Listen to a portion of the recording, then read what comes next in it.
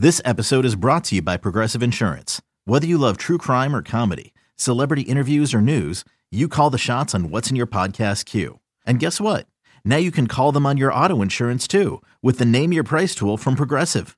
It works just the way it sounds.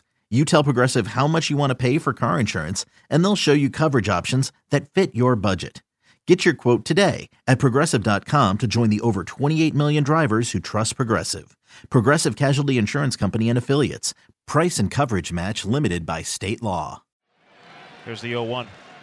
Hit off the hands, popped up, right side foul ground, racing over Stassi. He gets there, makes the grab, and that is the ball game. This is another Astros podcast. The Houston Astros use a big seventh inning to defeat the Baltimore Orioles tonight, 10-6, as the Astros have won 4 in a row, and they're now 5-1 on the year.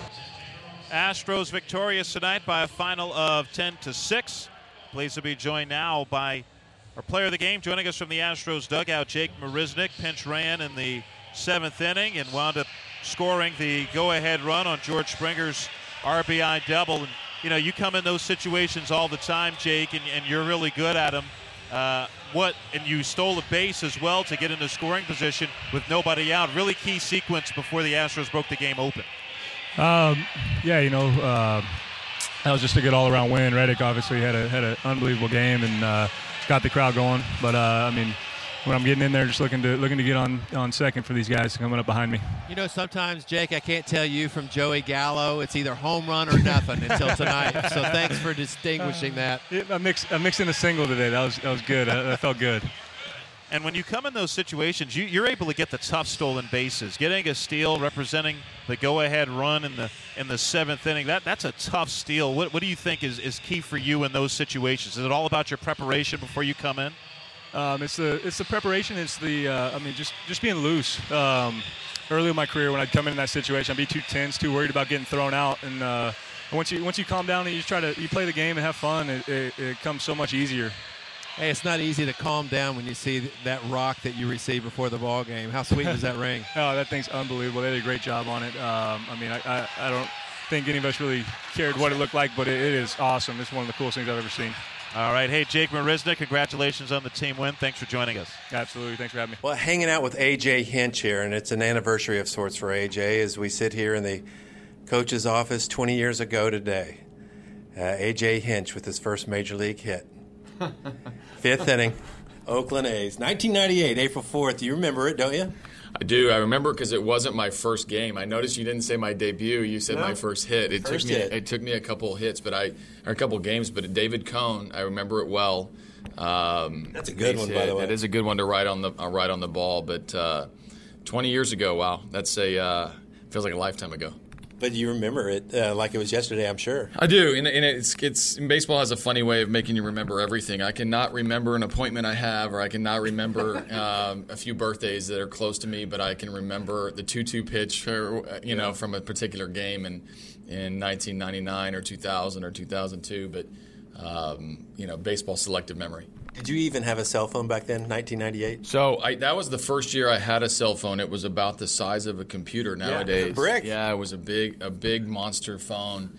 But actually in 1998, I was getting calling cards to call my then girlfriend, my now wife, Erin, and we'd have to go to the convenience store to get a calling card to use the hotel phone because you didn't want the upcharge. So how times have changed. They have changed a lot. So you didn't get all those text messages that a lot of guys get. How about Josh Reddick yesterday? I mean, he scares me a little bit. He's like that little Frankie uncle that we whisper about before he comes over for the holidays. But man, he comes up big. He knows how to play, and he's a hidden gem behind the scenes with the tone that he sets.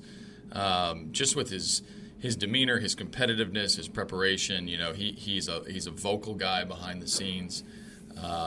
Turning into a fan favorite and someone who's signed to be here. His impact, when he signed here, Bob Melvin, who I've known for a number of years, told me that if you had 9 Josh Reddicks on the field, you'd win a lot of games. Wow. And over the last year plus, I see why. And it looks like he could pull up his britches and bare knuckle fight, doesn't it? Yeah, I don't think he's somebody people mess with. Like, you're equally, pumped for him, but also scared of him. Talk about different guys on this team. I want to ask you about one word, attitude, and what it means to you and who it best exemplifies that. Well, what it means to me is a mindset. You know, I think our guys are have an incredible way of posting every single day, and we're around each other all the time. So we see the good days, we see the bad days, we see the mediocre days. But an attitude, I think there's a competitive attitude, which I think Reddick is probably the best example of that. And then there's the consistent attitude, and I think George Springer is the best example of that, where every day we show up, whether it's shortly day game after night game or whether it's just a random night game. Those two guys really exemplify attitude. You got a little different lineup today, and that'll happen a lot during day games, but J.D. Davis gets to start at first base. Fisher will be at the back end. Carlos Correa is out there again. You said that yesterday, and you held true.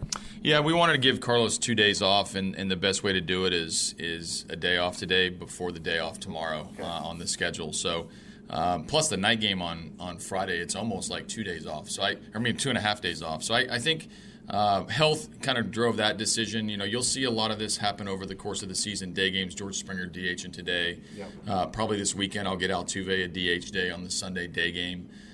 When I have a chance to get the guys off their feet for part of the time but not take their bat out of the lineup, moves like this are made around day games. Dylan Bundy, opening day starter for the Orioles. You face him today. He had a great game, 7 scoreless. He's tough. He's really good, and obviously high draft pick from Oklahoma, and is a kid who's had to find his way through from being a top prospect to being questioned on whether or not he was a starter or a reliever, to now having some high-end stuff. He's going to throw some change-ups that at any time. He's got a high-end fastball when he needs it.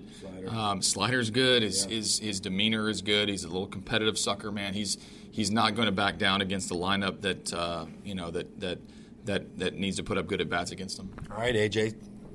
Got a chance for a sweep today. Good luck. Thank you. Appreciate it. Robert Ford joined by Garrett Cole, Astros pitcher. An impressive debut for you on Sunday in Arlington with 7 innings, giving up the 1 run, striking out 11. And watching from the radio booth, it seemed like you just got better and better as the game went on. Did you feel that way?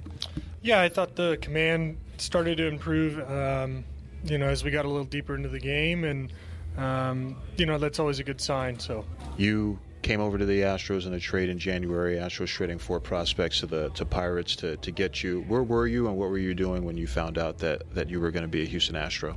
I was in Paso Robles with my wife and a bunch of friends celebrating her birthday, and we were wine tasting on our 4th winery of the day. And so I got a couple phone calls. It was some sketchy service, but we were just really excited and thrilled for the opportunity. I know there had been rumors that you might be traded, all that. Were you surprised at all that, 1, you were traded, and 2, that it was the Astros? I guess I was probably more surprised the first time when it was like the fake trade, because it was like kind of all over the media. The second one was just kind of like a sigh of relief, I guess, that it was actually real. So, and I don't know, there had been so much stuff swirling over the past couple of years in Pittsburgh. You were kind of just prepared for anything.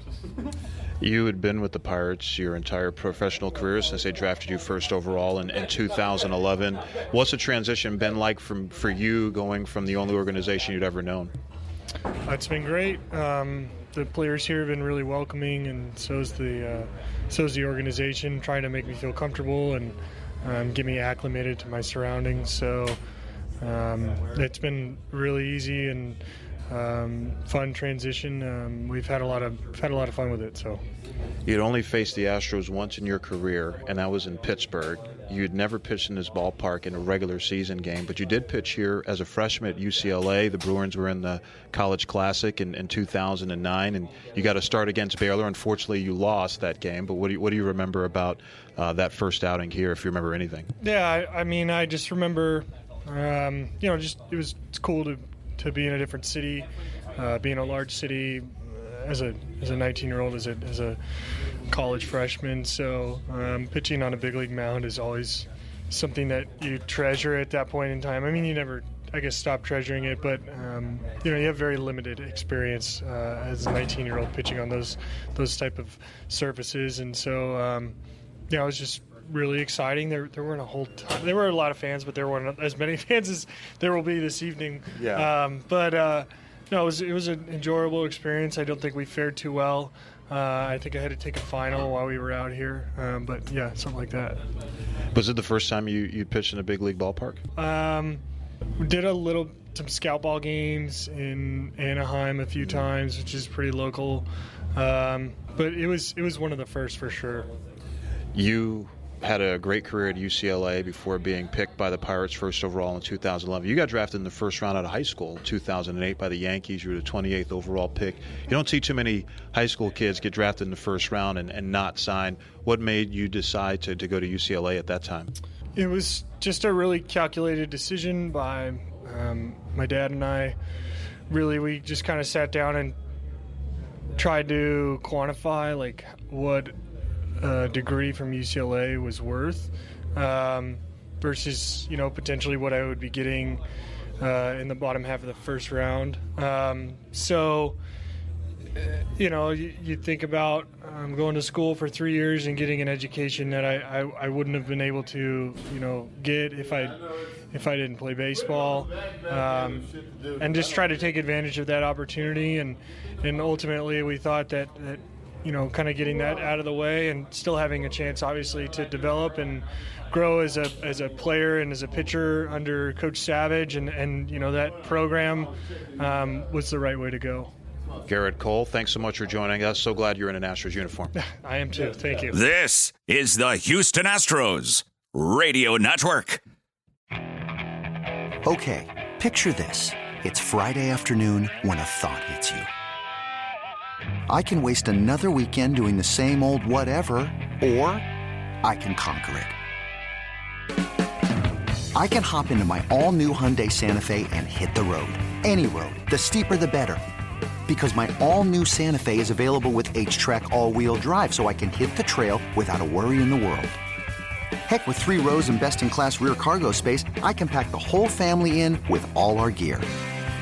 We've got available dual wireless charging for our phones, so we'll never lose touch with civilization, and we won't lose touch with the primordial power of Mother Earth. So which is it? Waste the weekend or do something a little more epic? And conquer it in the all-new Hyundai Santa Fe. Visit HyundaiUSA.com or call 562-314-4603 for more details. Hyundai, there's joy in every journey.